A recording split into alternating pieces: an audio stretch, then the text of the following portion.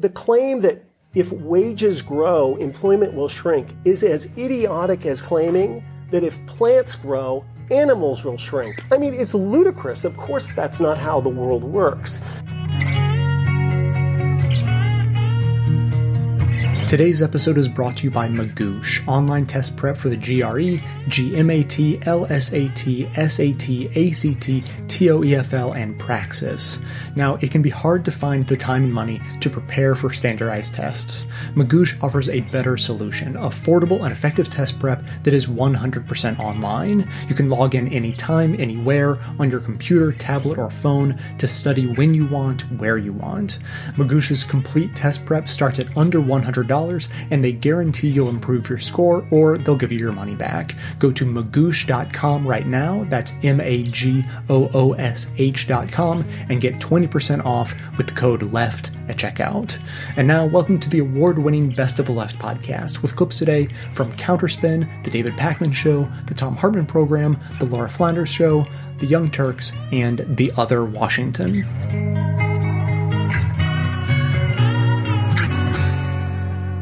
They must have been high-fiving themselves at J.P. Morgan Chase's PR department, July 12th. Chase's CEO, Jamie Dimon, was given prime space on the New York Times op-ed page to declare that his bank was doing something about wage stagnation and income inequality by giving thousands of employees a raise. Quote, over the next 3 years, we will raise the minimum pay for 18,000 employees to between $12 and $16.50 an hour for full-time, part-time, and new employees, depending on geographic and market factors, close quote. And why? A pay increase, declares Dimon, is the right thing to do. Well, how nice of the country's putative paper of record to give a corporate overlord a chance to let us know he's a mensch. Chase is the largest bank in the country. It made $24 billion last year in after-tax income. And they don't have 18,000 employees. They have 241,000. So for each of its employees, the company makes about $99,000 in profit. In that light, the prospect of a $1.85 an hour raise for 7% of them over 3 years is less than prepossessing. As for inequality, Dimon himself made $27 million last year, of which Chase's lowest paid full-time employee makes 0.08%. After that raise, it will be 0.09%, assuming that Dimon doesn't get a raise of his own, which, well, we'll see. But here's the kicker. In New York City, where Chase is based and more than 10% of its employees work, the minimum wage will be not $12, but $15 in 2019, and many other places are following suit. So the changes that Dimon's crowing about, with an assist from the Times, will be largely legally mandated.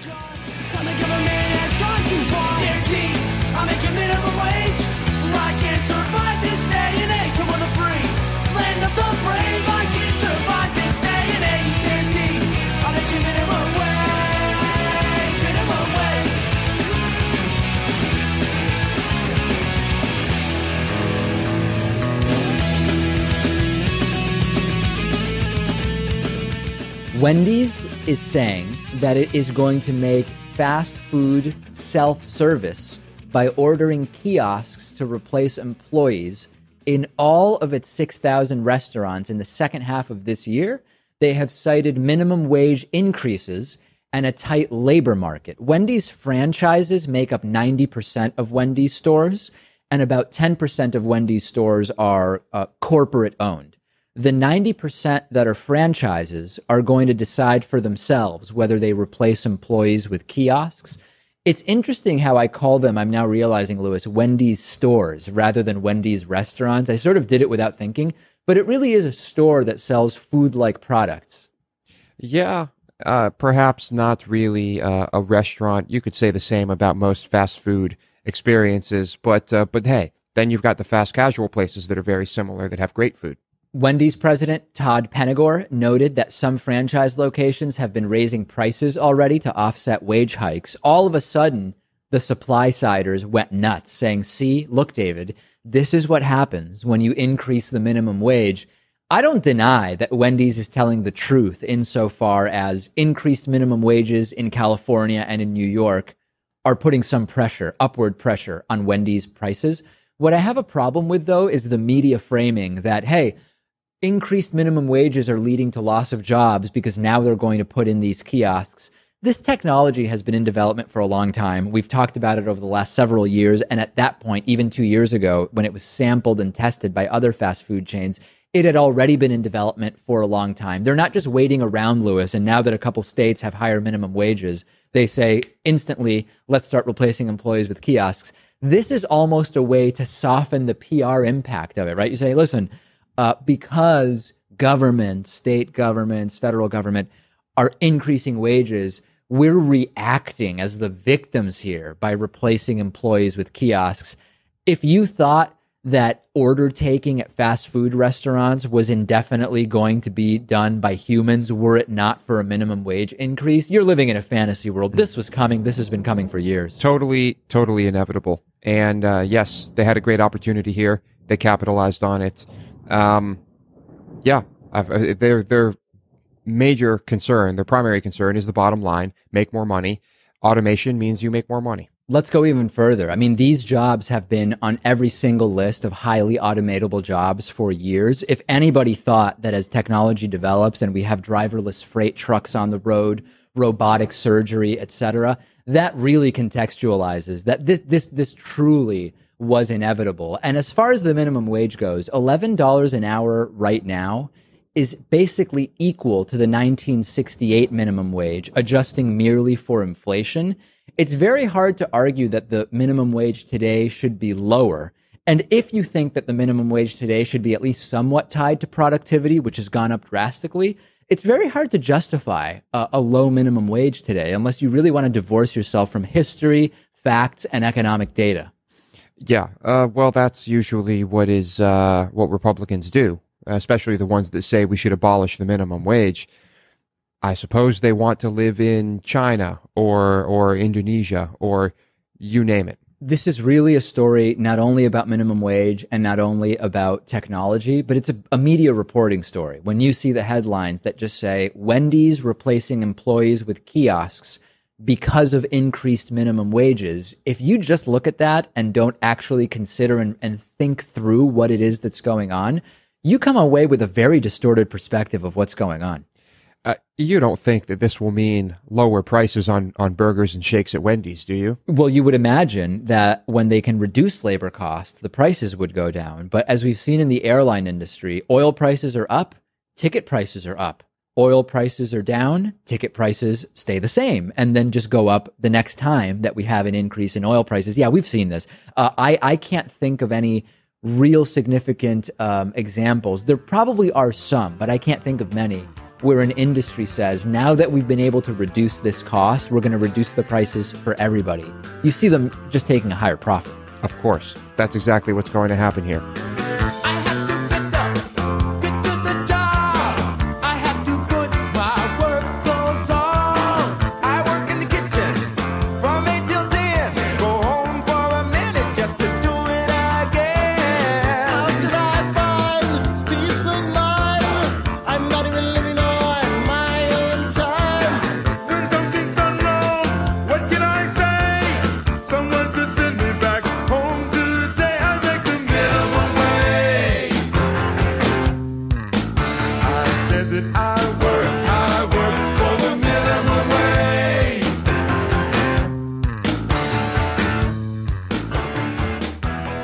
Interesting graphic that is from the fightfor15.org site that popped up today on DU. Just for comparison, right? I mean, Bernie Sanders talks about being a democratic socialist. And when people say, you know, what does that mean? He says, go visit Denmark and you'll see democratic socialism. And, you know, Denmark is a fine country. It's a small country, but it's, you know, they're doing fine there. And this compared a Burger King worker in Denmark to a Burger King worker in the United States. Now, Burger King is profitable in Denmark and they're profitable in the United States. The Burger King worker in Denmark makes $20 an hour. Burger King worker in the United States makes $9 an hour. The Burger King worker in Denmark gets 5 weeks paid vacation. The Burger King worker in the United States gets no paid vacation. The Burger King worker in Denmark has a pension plan, a retirement plan. The Burger King worker in the United States has no pension plan. The Burger King worker in Denmark makes enough, $20 an hour, that they can get by, that they can have a decent living. Burger King worker in the United States, they have to choose between buying food or clothes or medicine. You know I need that minimum wage just to get through. Just to get through. You know I need that minimum wage just to get through. Just to get through. You know she needs it. Something fading in her life. You know it ain't easy. All right, folks, are you ready? We are actually allowing an investor and entrepreneur to our cameras. Nick Hanauer is actually a lot more than simply a venture capitalist and an entrepreneur. He is somebody who is raising alarm bells everywhere from TED to Davos about the perils of inequality, not to your conscience, although that too, but to your pocketbook and to the sustainability of our world as we know it. Nick Hanauer, welcome to the program. Glad to have you. We have a lot of grassroots activists and people who are against people like you, so I want to give you a chance to talk. Defend myself. No. Introduce yourself, let's put it that way. Give us a bit of background. Where'd you come from? Well, I live in Seattle, and I grew up in a family business and a bed pillow and down comforter manufacturing business, and grew up in that business. Still own and help manage that business, but starting other companies when I was very young, and am now basically I'm a technology entrepreneur and venture capitalist. And you were very genius lucky to invest in a company I that was maybe some very people have lucky heard of to have called Amazon. I was very early interest in the internet, and as luck would have it, had a friend who had an early interest in the internet. His name was Jeff Bezos, and so I became the first non-family investor in that. And from that experience, made a lot of money, obviously. And from that experience, starting other internet companies, including a company called Aquantive, which was an internet advertising company that you may not have heard of, but we sold to Microsoft in 2007 for $6.5 billion. But dozens of others. I mean, I think I've helped with 35 companies. So fair to say you have a lot of money. I do.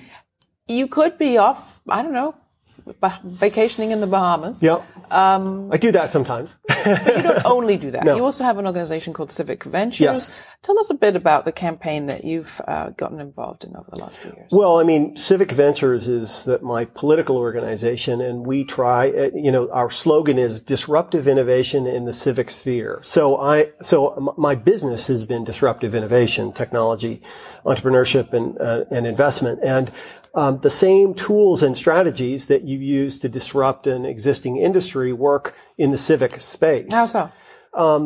Well, I mean, if you're clever, you can turn things upside down. And, so what's important, I think, to recognize is that human prosperity is linked to innovation, right? Innovation is how we solve problems and improve living standards. But innovation always creates disruption because it creates change. So in a healthy society, the rate of civic innovation must match the rate of technological innovation. And how are we doing? In Seattle, Washington, we're doing pretty well. Around the country, we're not. And a lot of the problems that the society faces can be thought of as the gap between technological innovation, disruption, and change, and the pace at which we're adjusting to it. So give us an example. Well, I mean, the minimum wage. So if the minimum wage had tracked inflation, it would be $10. If it had tracked productivity gains, it would be $20. And what happened to the economy, for good and bad reasons, is that it became a service economy. It was a manufacturing economy with high wage jobs. It became a service economy with low wage jobs. And what's important for people to recognize is a barista at Starbucks who gets paid $8 an hour isn't less well trained than an auto worker in prior years, doesn't create less value than an auto worker does. They're simply paid less because they have less bargaining power. And that's a consequence of the changes in the economy. And so we have to make adjustments for that to sustain the economy, because if people don't have any money, then who will capitalists like me sell to, right? So the implications of that are enormous, and not just with respect to minimum wages. I mean, the transformation of the economy that you're talking about, Yes. What else does it affect? Well, I mean, the best way to understand what's happened is that corporate profits as a percent of GDP 30, 40 years ago were about 6% of GDP. Today, they're 12 to 13% of GDP. GDP is $17 trillion. So that's $1 trillion extra dollars in corporate profits. Wages used to be 52% of GDP. Now they're 46. So $1 trillion that used to be profits, used to be wages are now profits. And that $1 trillion isn't profit because it needs to be or should be or has to be. It's profits because powerful people like me prefer it to be.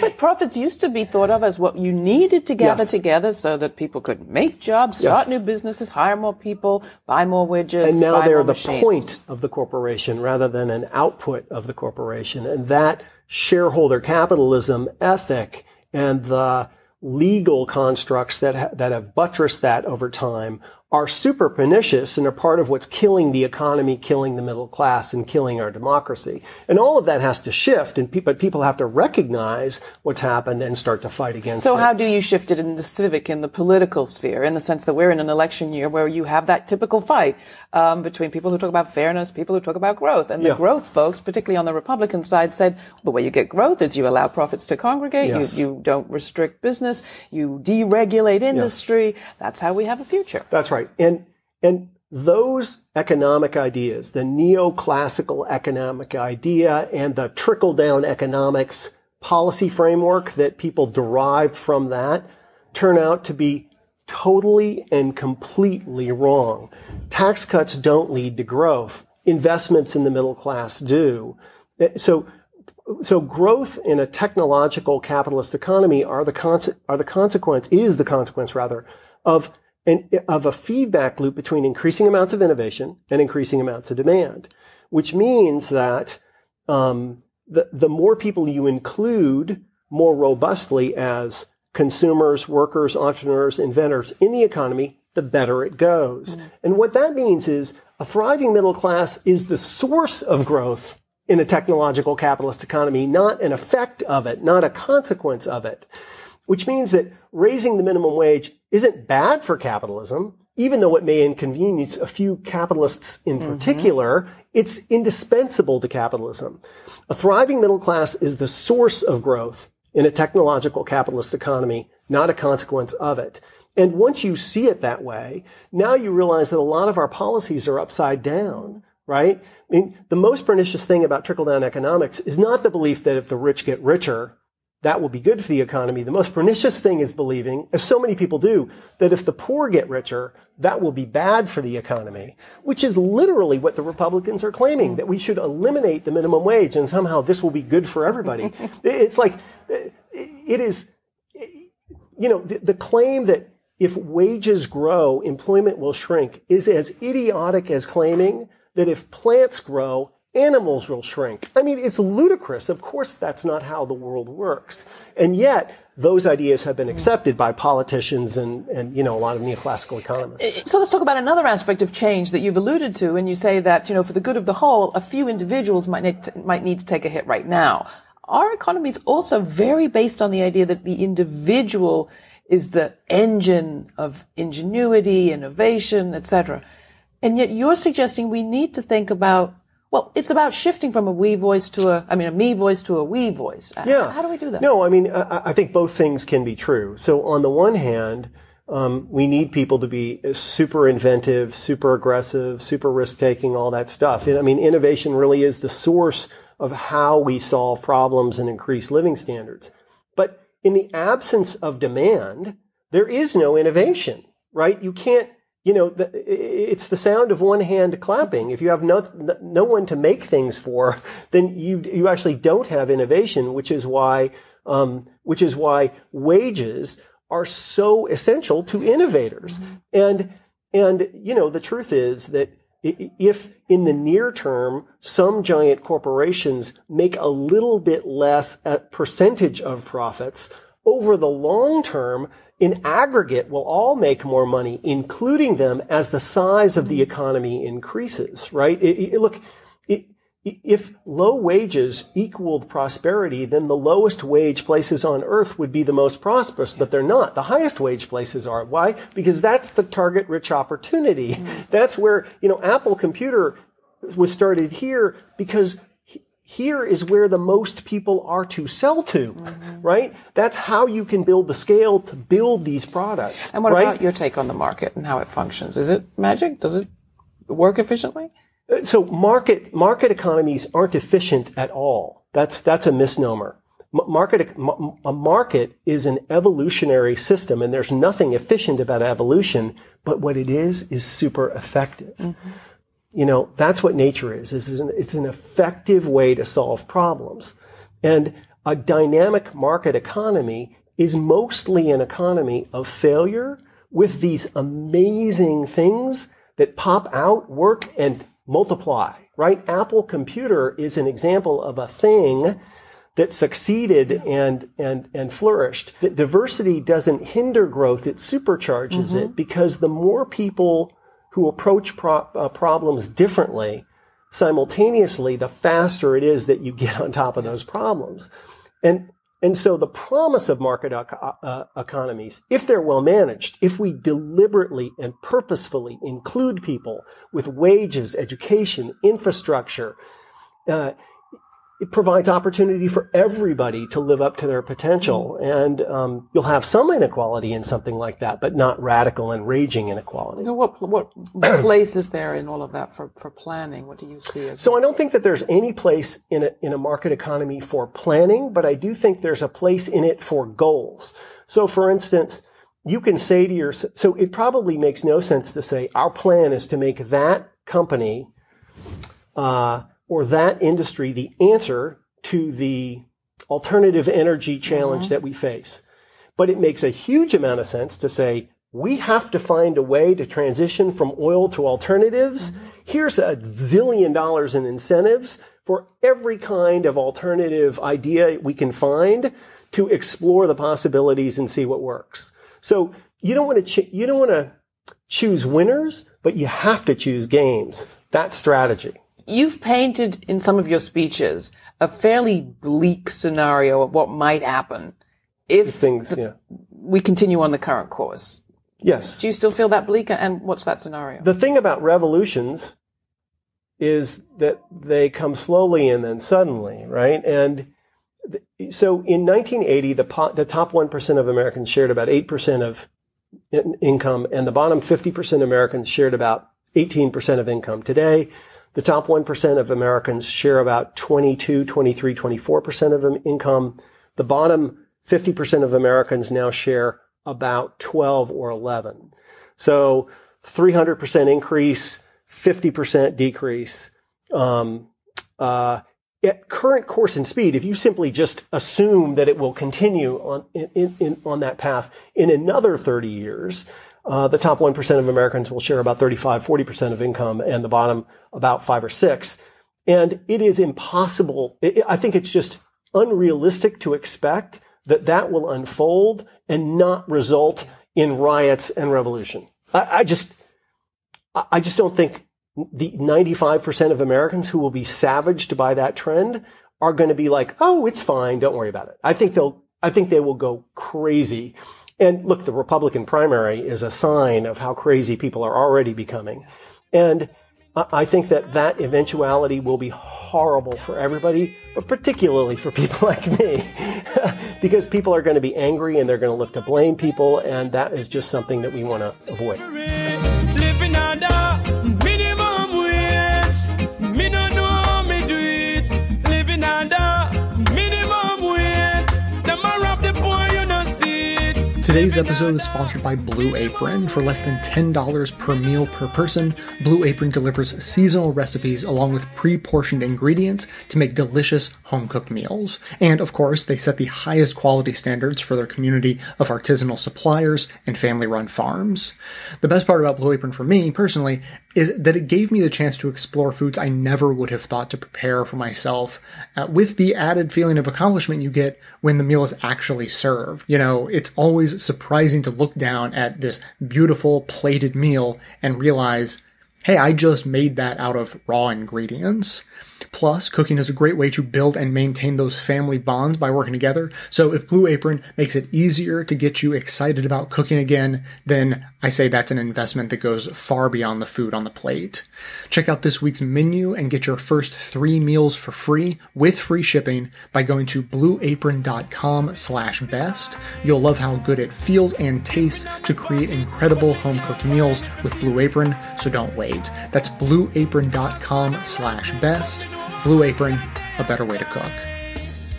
Still we working hard, and we don't stop trying. Me living under minimum wage. Me don't know how me do it. McDonald's has discovered that when you pay workers a little bit more, they end up being happier. Mind-blowing, I know. And this is a result of them actually raising wages for at least some of their workers. In April, they announced that they would raise the average hourly rate for workers at U.S. restaurants that they own to $9.90 from $9.01 starting in July of last year, with average wages climbing above $10 per hour by the end of 2016, which is something. It's not to Bernie levels. It's not to Fight for 15 levels, but it's something. The company also said it would allow those employees to earn up to 5 days of paid vacation every year following 1 year of employment. Jesus. What the fuck? 5 days, dude. Maybe 5 they can days. earn 5 days after a year of backbreaking, grinding labor. Jesus. We have a fucked up country. We do. But there's a good end to this, perhaps. The raises affected only about 10% of workers. That's not really McDonald's fault, I guess. The vast majority of their restaurants are franchised. I wonder if legally they could require franchisees to pay higher. I'm not sure that they could. They could do anything they want. Well, that would be they something. They can do anything to a franchisee. Yeah, so here's a quote from McDonald's U.S. president. It has done what we expected it to. 90-day turnover rates are down. Our survey scores are up. We have more staff in restaurants. So far, we're pleased with it. It was a significant investment, obviously, but it's working well. And to give you context of why they're happy with it, perhaps, in October, McDonald's reported its first quarter of comparable sales gains in 2 years. The company built on that growth with a huge 5.7% increase in the following quarter. So that's the data leading up to today. So this is hilarious. So what the company is discovering is that we actually make more money if we treat the people who generate that money decently. That is so weird. You mean if we don't treat them like complete animals and pay them a substandard wage so they can't actually live or see a doctor when they get sick? So if we actually pay them a little more money, they'll do a better job and we'll all make more money? That is, there's no class in that at Wharton Business School. Where's that class that tells you to treat your employee better So they did a study one time, and so what they did was they gave all these employees extra stuff. Like they gave them an extra 15 minutes at lunch. And then they gave them lunch. And then they gave them a better lunch, right? They paid for it. And they did all these things for it. And they said, the company's doing well. We're sharing it with you. And the employees were fucking happy. And they worked harder. And they made more money. And then, here comes the twist. They started taking shit away. So then they started taking away their extra time at lunch. And they started making them pay for their lunch food. Then they started just take that food away. They didn't provide anymore.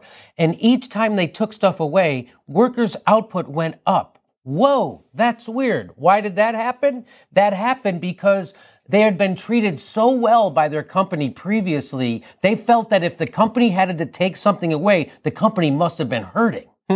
So they had to work extra hard to make sure their company could get back on their feet. That's how people think about their employer. People are too nice. That's how people think. So when you treat them with a little bit of humanity, they give it to you back in spades. Yeah. And that's what's wrong with our corporate culture, because our corporate culture only talks about the quarterly profits. And you don't make a quarterly profit by investing long term in anything. Yeah. No, they want loyalty up, but they're not willing to give loyalty down. Right. Yeah. Basic violation of human, fairness. And they found that you don't have to increase it all that much to see results. I mean, $9.90 is not... forget about that not even being Bernie Sanders' $15 an hour. That's not even Hillary Clinton's $12 an hour. But that is an increase. It's more than 10%. And they saw results. And I've been trying to think. I mean, we joke, obviously, about how things at TYT in terms of pay is not always the best. especially for a lot of the company. And I've tried to think, I looked back over all the jobs that I've done over my life. And I started off when I was really young, at like 14, I was a busboy. And I did catering in the summers. I was a barista. I was a bartender. I was a waiter. I've only really had one sort of minimum wage job at a toy store. And I was so young, I wasn't supporting myself or anything. So generally, I've had service industry jobs, which suck, and they destroy you psychologically and emotionally. But you get a little bit more money for doing that sort of thing. When I try to imagine living here or when I was in Texas or even in Connecticut on a minimum wage job or two minimum, I don't know how it's possible. I mean, even after the increase to $9.90, like I'm trying to figure out what I'm going to do for transportation after my lease ends. How the fuck would you do anything? You would have to, unfortunately, buy an extremely cheap car that's probably on the brink of failure. And you're going to spend you just go from financial crisis to financial crisis. It's expensive being poor. Yeah. If you're poor, you're living in a neighborhood where the cost of average consumer goods, whether it's food, beer, whatever, they're way higher than the rest of town. Yeah. Your ability to get credit, to lease a car, to do anything, it's much more expensive to get a than good someone who's wealthy. interest rate when you get credit. Exactly. Exactly. I remember Freakonomics showing they did a comparison between cheap grocery stores in poor areas and more affluent grocery stores, and things that aren't even really luxury foods are more expensive at the cheap place to give them an aura of being like a splurge item than the rich people just get to buy every day. It's amazing. And look, McDonald's, I'm going to give them some credit. They gave them a little bit of the raises. They gave them the ability to get 5 days vacation per year, which I guess is not the standard in this industry. I'm not going to give them that much because that's still a ridiculously low amount. But I think that what we're learning from McDonald's, what cities are learning as they raise their minimum wage, is that this helps the local economy. It helps morale, which pays itself off. This is the direction that we need to go in, and we need political leaders who are willing to push for this sort of progress. What we really need is to have the minimum wage tied to the economy. Cost of living. Cost of living. Because what you said is, cities are now finding out that when you raise it, why are they just finding it out? We've had a minimum wage. We've raised it before. It's because it doesn't. It happens in such long intervals that people have to be re-taught that the minimum wage helps your economy. Yeah. When you raise the wage of your workers, they spend that money. Well, Astor Edelman, who's the real Gordon Gekko, told this to the people on CNBC. It almost blew their minds when he said, when you give money to a worker, they spend 100% of that money or 120% of that money. Which how they pull that off, I'll never know. But he also said, credit. But when you give it to rich people, the upper 1%, they spend 10% of that money. So that's that stack. So then that money gets taken out of the economy. And when you give it to a worker, that goes into the economy. It stimulates the economy. So this is a lesson we have to reteach everyone every 10 to 15 years because that's how long it takes for them to raise the goddamn minimum wage instead of having it tied to the cost of living, which is what it should be doing. I work on a deep fryer at a fast food chain, and my employers crack the whip and the chain. But what do I get for my pay? A couple dollars is just pocket change. If I save my dough for a month or so, I could buy a can of Coke. It's a joke. Despite a measly raise, I am starving on minimum wage. Despite a measly raise, I am starving on minimum wage. Walmart is the world's largest retailer with over 4,000 stores in the United States and over 11,000 worldwide. Walmart is often criticized for their business practices, and we've talked on the program before about how Walmart sort of creates their own customers by making it difficult for its own employees to shop anywhere else and making it particularly easy for them to shop at Walmart. And we received an email from a former Walmart employee, and they shared insights on this issue from their personal experience working at Walmart. Our research into many of the topics discussed in the email turned up quite a bit of interesting evidence that suggests Walmart is not only creating customers from among their employees, they're also hugely benefiting from social welfare programs that their employees are entitled to by virtue of being underpaid. Let's start with one of the very obvious ways that Walmart creates customers from their employees. If you've ever been in a Walmart, you've no doubt seen that standard outfit that Walmart employees wear, the de facto uniform, blue or white shirts and khaki pants. One might reasonably assume that these outfits are distributed to employees for free, but Walmart employees, or associates as they're referred to within the company, are required to buy their own uniforms at Walmart. How much does Walmart make from selling these uniforms? The former employee who wrote us estimates, at last count, Walmart employs 2.2 million people worldwide. Let's say the average investment is skewed to the lower end, say $75, a very conservative and fair assumption. At $75 per employee, Walmart makes $165 million from the requiring of the purchase of these uniforms. While we don't have the numbers on how much Walmart employees pay for their uniforms internationally, Making Change at Walmart, which is an organization focused on improving conditions at Walmart, calculated that the company stands to make between $51 and $78 million in uniform sales to its employees in the U.S. alone. There are laws in place that prevent companies from forcing their employees to pay out of pocket for uniforms if the cost of said uniforms would drop the wages of those employees below the federal minimum of $7.25 an hour. The lowest wage that Walmart pays is $10 an hour. If we assume that each employee spends $75 on uniforms every 6 months or so, that wage is reduced to $9.91. Legally, this isn't problematic for Walmart, and it's still above the federal minimum wage.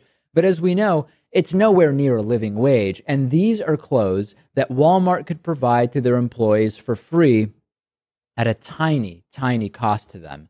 But they choose not to. In fact, Walmart's owners, the Waltons, could buy 3 uniforms for every American employee with around only a week of their dividends from Walmart stock. Requiring low-wage employees to purchase uniforms is an unnecessarily tight-fisted move from a company that made more than $16 billion in profits in 2015. But the policy is particularly harmful to new employees as they have to purchase their uniforms before they even start working, and hence before they even receive their first paycheck. Now, Walmart claims that their average wage is $13.38 an hour. This doesn't account, though, for part-time employees. And additionally, the average supplied by Walmart includes store manager salaries, which artificially inflates the average significantly. For comparison, the lowest wage at a Costco store for employees is $11.50 an hour, with the average being $21 an hour. Walmart ran a TV ad last year talking about wage increases.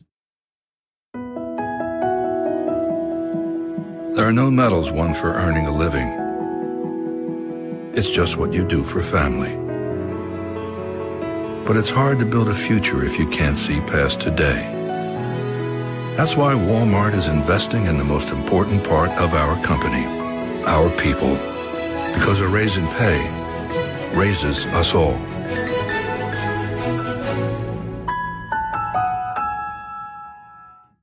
The ad contains some questionable claims regarding so-called living wages, and the Better Business Bureau actually notified the FTC that Walmart may have violated advertising regulations. However, officials at the FTC declined to investigate whether Walmart's claims constituted false advertising. Although Walmart has increased wages, they're offsetting this cost by cutting employee hours and even closing some locations. Hardly a net win for Walmart workers. And as we mentioned, $10 an hour is not a living wage, and many workers will struggle to get by. Let's discuss Walmart employees and food stamps. As a result of the low wages that they earn, many Walmart employees in the U.S. are on government assistance programs like food stamps. Interestingly enough, Walmart's employee discount doesn't apply to grocery items other than produce. Americans for Tax Fairness, which is a nonprofit focused on tax reform, estimates that American taxpayers pay $6.2 billion with a B dollars per year to subsidizing Walmart's low wages in the form of government assistance programs. Walmart even acknowledges that they make a significant amount of money from food stamps in a financial report discussing potential negative impacts to revenue. Quote, "Our business operations are subject to numerous risks, factors, and uncertainties, domestically and internationally, which are outside our control. These factors include changes in the amount of payments made under the Supplemental Nutrition Assistance Plan and other public assistance plans, changes in the eligibility requirements of public assistance plans." This basically is Walmart admitting that their bottom line is impacted when fewer people are using food stamps. This makes Walmart's low wages potentially even more sinister because they're in a position to ensure that their own employees need to use food stamps to get by. And where do those food stamps get spent? At Walmart, where those same employees can buy everything except food at a slight discount. Walmart employees have also run food drives for fellow employees because many employees at their stores can't afford enough food. While it could certainly be argued that it's a good thing that some employees are looking out for each other, it's not their responsibility to provide food for their colleagues. Rather, it's Walmart's responsibility to pay a living wage. Raising wages at Walmart is easier said than done, however, particularly if you're thinking of organizing a union. Although legally, U.S. companies are not allowed to fire employees for trying to organize a union, Walmart has all but perfected suppressing unions. The employee that wrote into us talked about Walmart's anti-union culture, saying, "It was legend around Walmart that even a whisper of unionization would result in immediate termination. We were expressly forbidden from distributing any paper, pamphlets, notes of any kind for any reason. There was an ongoing story among employees that attempted unionization of all the Walmart butchers and meat workers resulted in the closure of all fresh meat preparation at Walmart." We looked into this, and it turns out that indeed in 2000, meat workers at a Texas Walmart did in fact vote to unionize. Almost immediately afterwards, Walmart switched to buying prepackaged meat, stopped cutting meat in stores, and they insisted that the switch had nothing whatsoever to do with the vote to unionize, but the timing is suspect, to say the least. A leaked Walmart training showcases some of this insane anti-union rhetoric that Walmart uses to discourage workers from unionizing. Now, I think you know by now that our company prefers to have open and direct communication with our associates. We don't think that a labor union is necessary here. Here at Walmart, our associates are used to having a voice in their workplace. Our company has always supported an open door policy, and we're used to having our voice heard for free. And where does Walmart stand on all of this? Our philosophy is simple. We are pro-associate. It's an absurd statement on Walmart's part to say that it's pro-associate when it takes stances that actively make things worse for its employees. An internal document distributed to store managers was also leaked entitled, quote, "A Manager's Toolbox for Remaining Union-Free." Managers are instructed to gather detailed information on employee activities if they suspect that employees are organizing a union. For example, managers are supposed to figure out who attended union meetings and what was said at those meetings. Quote, "How did we learn associates were attending union meetings? Who told management about the meetings? What did they say? What was management's response? Do we know who attended the meeting? Do we know how many associates attended the meeting? What has been the associates' behavior since the meetings?" That is from page 35 of this document. But managers are expressly prohibited from doing just that only a few pages later. From page 41, you cannot spy on any union activities the associates may be involved in, such as attending union meetings, nor can you have another person do this for you. Last year, Walmart temporarily closed 5 stores due to what it referred to as plumbing problems. However, workers at one of these stores located in Pico Rivera, California, alleged that the store was actually shut down as retaliation for them demanding better pay and better working conditions. Walmart has also conducted mass surveillance of its employees, particularly those suspected of wanting to organize. The retailer went so far as to hire Lockheed Martin, the defense contractor, to spy on its employees. Walmart has created a totally Orwellian system of anti-union propaganda and surveillance in order to prevent employees from organizing. and it has proven to be very, very effective from the company's perspective. Defense contractors aren't the only companies that partner with Walmart, however. The retailer has partnered with numerous financial industries in a sort of attempt to carve out a niche in the financial service industry. Walmart has tried to acquire a banking charter in the past, but the FDIC denied their request. Since they couldn't get a charter of their own, Walmart then partnered with Green Dot Bank. In fact, Walmart bought a 4% stake in Green Dot. That may not seem like much, but it's actually just below an important regulatory threshold beyond which Walmart would have been subject to far greater scrutiny by the SEC for their investment stake. Through Green Dot, Walmart offers various financial services, including prepaid gift cards and credit cards, and Green Dot advertises both its Walmart and non-Walmart cards as not requiring credit checks and having no overdraft fees. Millions of Americans break free with Green Dot cards. No overdraft fees or credit card debt. It's the no-hassle way to handle your money. Get yours now at greendot.com and at major retailers nationwide. Break free! The problem with these cards is that they have numerous hidden fees, including fees for balance inquiries on out-of-network ATMs. These hidden fees can very quickly add up, especially since the people targeted by these cards are overwhelmingly low-income Americans without bank accounts. Now, the ATM network in question is the MoneyPass network, which is a separate company, not directly affiliated with Walmart, but partnered with Green Dot, since Green Dot doesn't have any physical branch locations.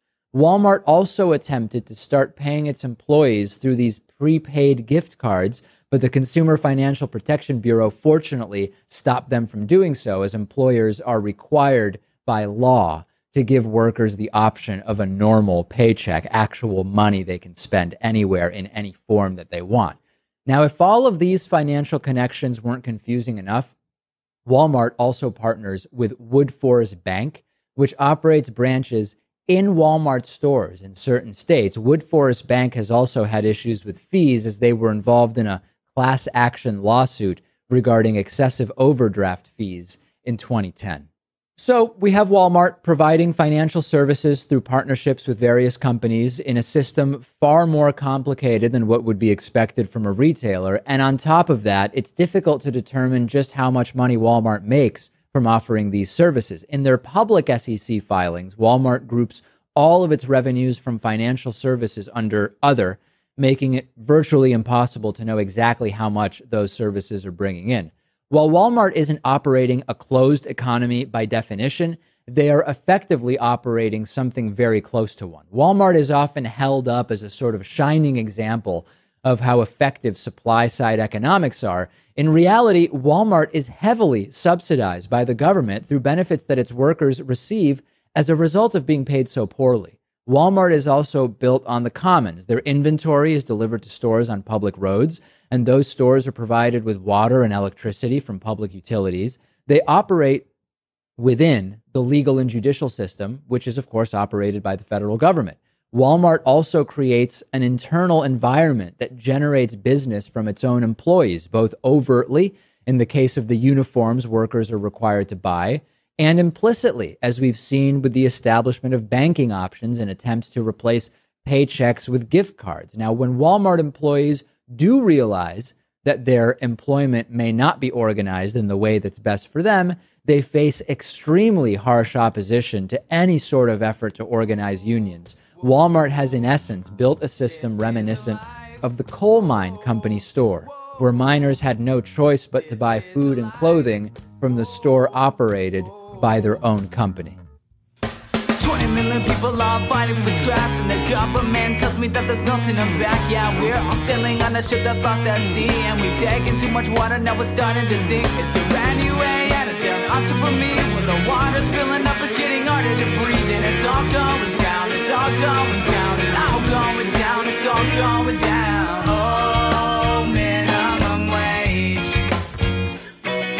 Oh, minimum wage.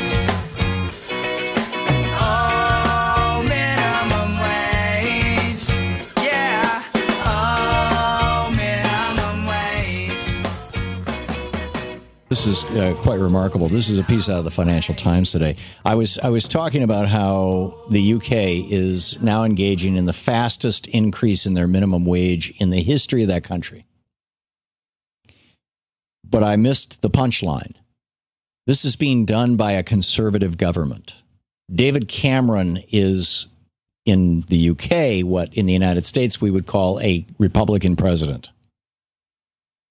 And they are, and this is, this article in the Financial Times by Sarah O'Connor.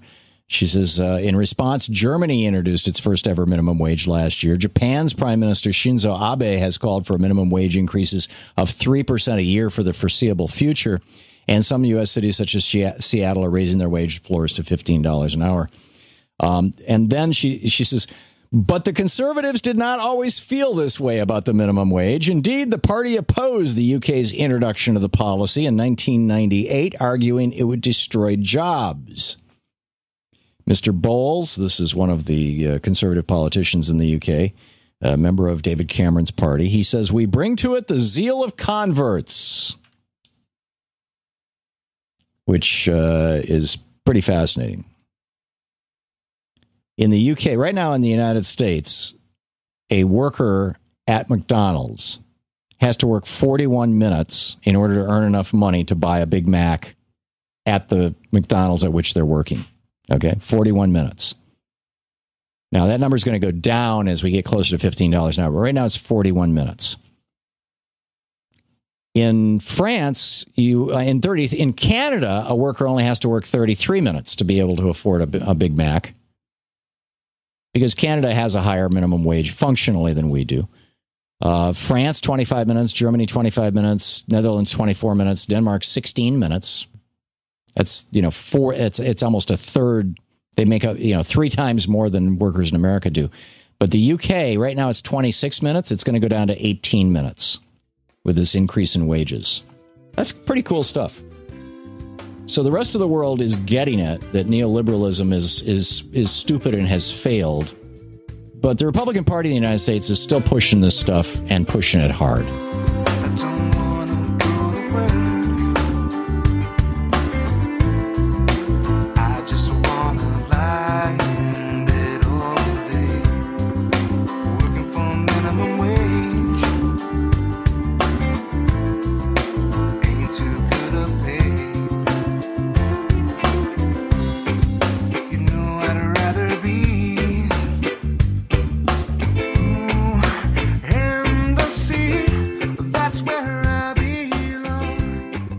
You've reached the activism portion of today's show. Now that you're informed and angry, here's what you can do about it. Today's activism: join the fight for a living wage.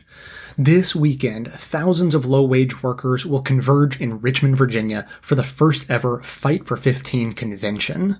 Choosing Richmond was a deliberate statement. As the former capital of the Confederacy, Richmond represents the deep-seated racial injustice in our country's history, and convening there highlights the connections between economic justice, racial justice, and immigration justice. The weekend will end with a march on the monuments to the Confederacy. According to the National Employment Law Project, more than half of black workers and 3 in 5 Latinos earn less than $15 an hour. David Wilborn of the library staff at East Carolina University said it best, quote, "Decades of attacks on working people who organized unions means that jobs that traditionally provided a path to economic security for families now no longer do. America's legacies of racism and corporate greed have always been intertwined, and because of those forces, we're all in the same boat now," unquote. And it's not just corporations that are paying below poverty level wages. The U.S. government is the leading low-wage job creator, funding more poverty jobs than McDonald's and Walmart combined through contractors.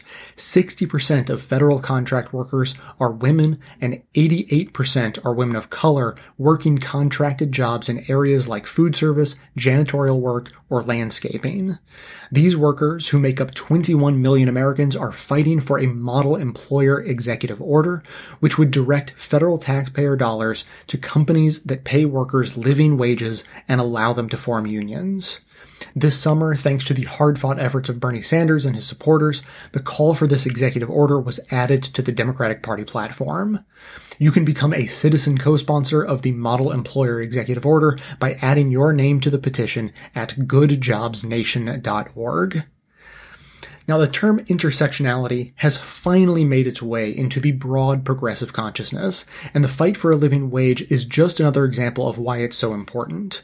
When we recognize that humans do not exist in single-issue silos, and we join forces for common goals, we are stronger and we can win. Make fighting for a living wage part of your theory of change. Start getting involved by visiting fightfor15.org and goodjobsnation.org to find chapters, rallies, and volunteer opportunities near you. Or get involved with organizations like the Next System Project at nextsystemproject.org, Jobs with Justice at jwj.org, and the National Employment Law Project at nelpaction.org. The segment notes include all the links to this information as well as additional resources, and as always, this and every activism segment we produce is archived and organized under the Activism tab at bestoftheleft.com. Leading up to this election, we want to give you the resources, knowledge, and inspiration to get involved and stay involved beyond November. Because no matter who wins the presidency, as progressives, we always need to be prepared to fight for what is right. That is what keeps bending that arc of the moral universe towards justice. So if making sure those with a job can live above the poverty line is important to you, then be sure to hit the share buttons to spread the word about joining the fight for a living wage via social media so that others in your network can get involved too. Can you stand up and be counted as a body in a crowd? Put your name on a petition with your signature so proud. Can you raise your voice so loud as you stand with head unbowed, weather beating on your brow, demanding answers here and now? 'Cause that's how you make a difference in this fickle world of change. I think $15 an hour could be a job killer for small businesses, but I am supportive of raising the minimum wage. I think it's the right thing to do in Seattle, the right thing to do in the country. So again and again, we find that the media tends to mischaracterize this issue, and it's very obvious that something is going on here. So we brought in Hannah Brooks Olson, who is our project manager here at Civic Ventures and a recovering journalist, to talk to some people and figure out what was going on. Hi, Hannah. Hi. So what'd you find? I talked to a few people, the first of which was Igor Volsky, who's a friend of ours from Center for American Progress.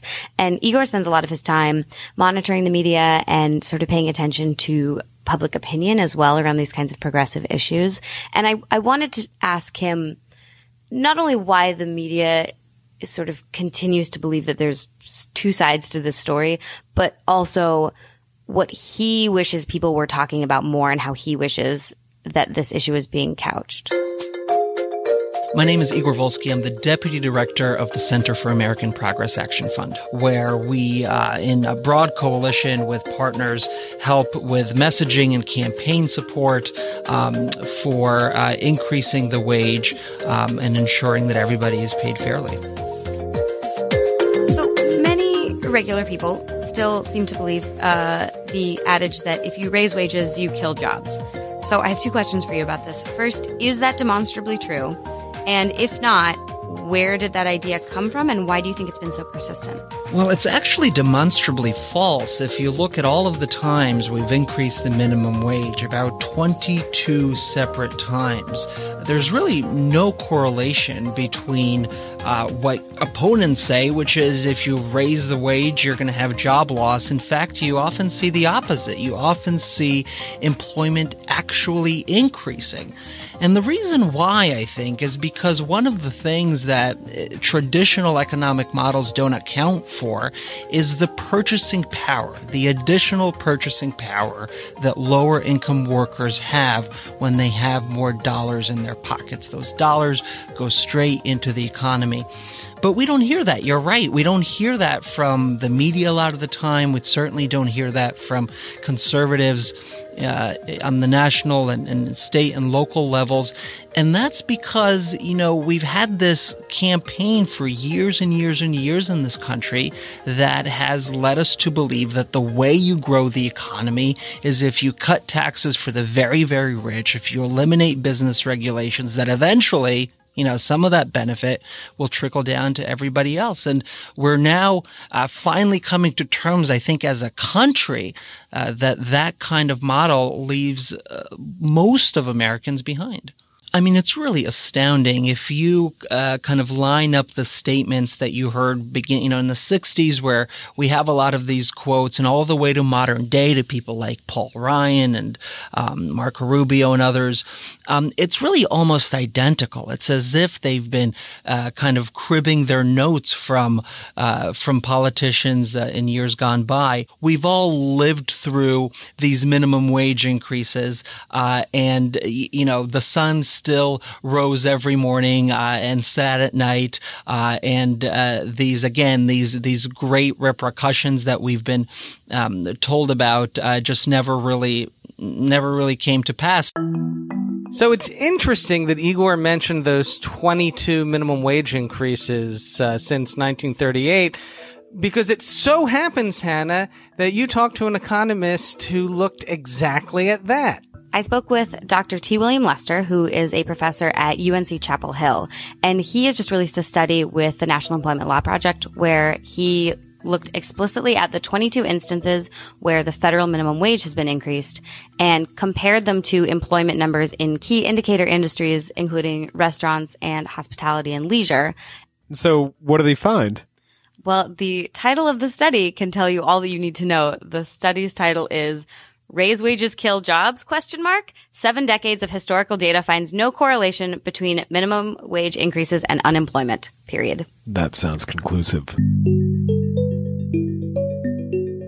T. William Lester, people call me Bill Lester, assistant professor in the Department of City and Regional Planning at UNC Chapel Hill. So NELP asked me to just pull basic jobs data for the longest time period we could to explore all federal minimum wage increases. The first one was where it was implemented was 1938. So we could look every time there was a federal minimum wage increase, what happened to these various indicators, starting from total jobs, total private sector jobs, and then drilling down to, as detailed as we can with national data, retail, leisure and hospitality, and then restaurants. One of the things we also looked at, I didn't have a chance to mention it yet, was the number of small businesses. So switching now to annual indicators, we looked at how many restaurants there were, how many total small businesses there were in the U.S., how many small restaurants, how many small retailers there were. And similarly, we find most of that often that actually increases after a minimum wage increase rather than declines. So again, not making a strong causal claim, but saying it's unlikely that if the minimum wage increase really resulted in, the world falling apart, we'd expect these to go down. Or at least go down more than half the time, and they actually don't. So NELP just asked me to sort of pull the data, line up the minimum wage increases, and make these kind of broad calculations of the number of times the jobs went up in a year, the number of jobs went down in a year.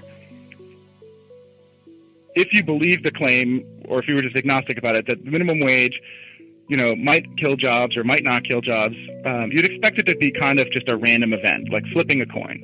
Right? So if we think we don't know, we're going to just look at the data and see what happens. Every time there was a federal minimum wage increase going back to 1939, the present day, what happened to jobs 1 year later? So if we do that, just looking at total employment, total jobs in the economy, there were 22 events that we could study, 22 times the federal minimum wage changed. 68% of the time, there was actually an increase in jobs, whereas 31% there was a decrease. And so, okay, if it's a fair coin, it doesn't look like a very fair coin, but it's actually biased in the direction that would not confirm that claim that minimum wage always, under any circumstances, kills jobs. So it's not supporting that idea. When you look at the industry that would be perhaps more affected than overall total employment, this leisure and hospitality sector, this broad sector that I'm talking about, the numbers are actually 81% of the time we see a positive change in jobs compared to 18% where we see a negative change in jobs. So even if this was a fair coin, we're not picking that up. We're actually showing that it has more often the preponderance of the events that we've seen result in a positive change. And so I'm not talking about anything causal here, like there's a causal relationship, but if you believe there was a causal relationship, that it was negative, it wouldn't support your argument.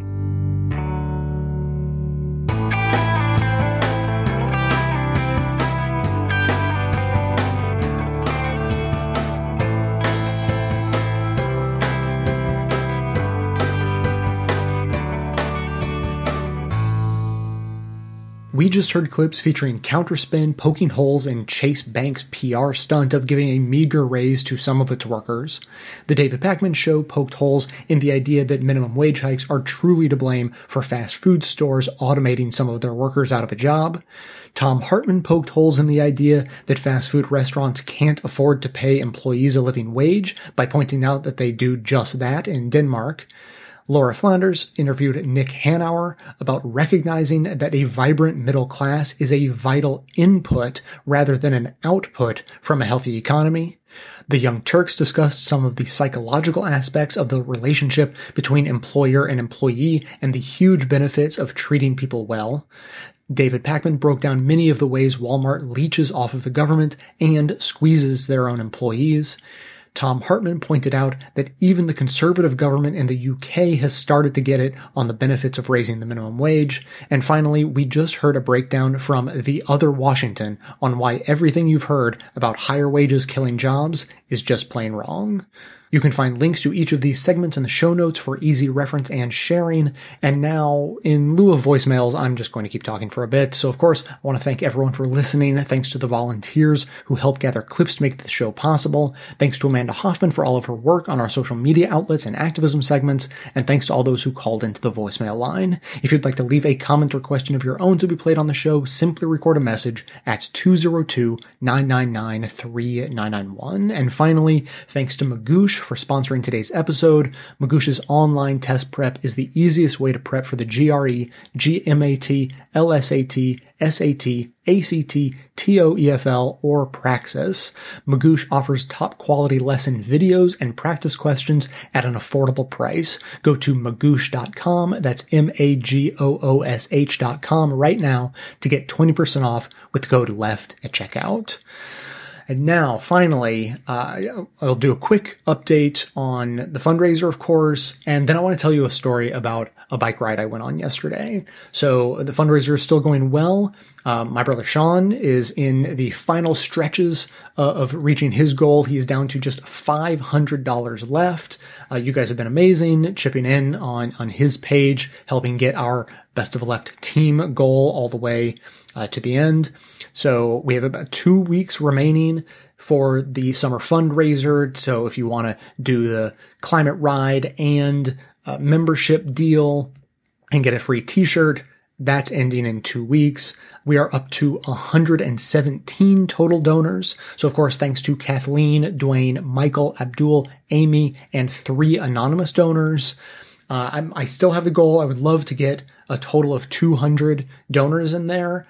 So with only $500 left to raise, the vast majority of you could be $5 donors. If you want to hop on there, chip in $5. If that's what you can do, that's what you can do. But you still get your name added to the list, getting us to that total of 200 people. That's what I would love to see happen. If you can do more than $5, do more than $5 because it's all for a good cause.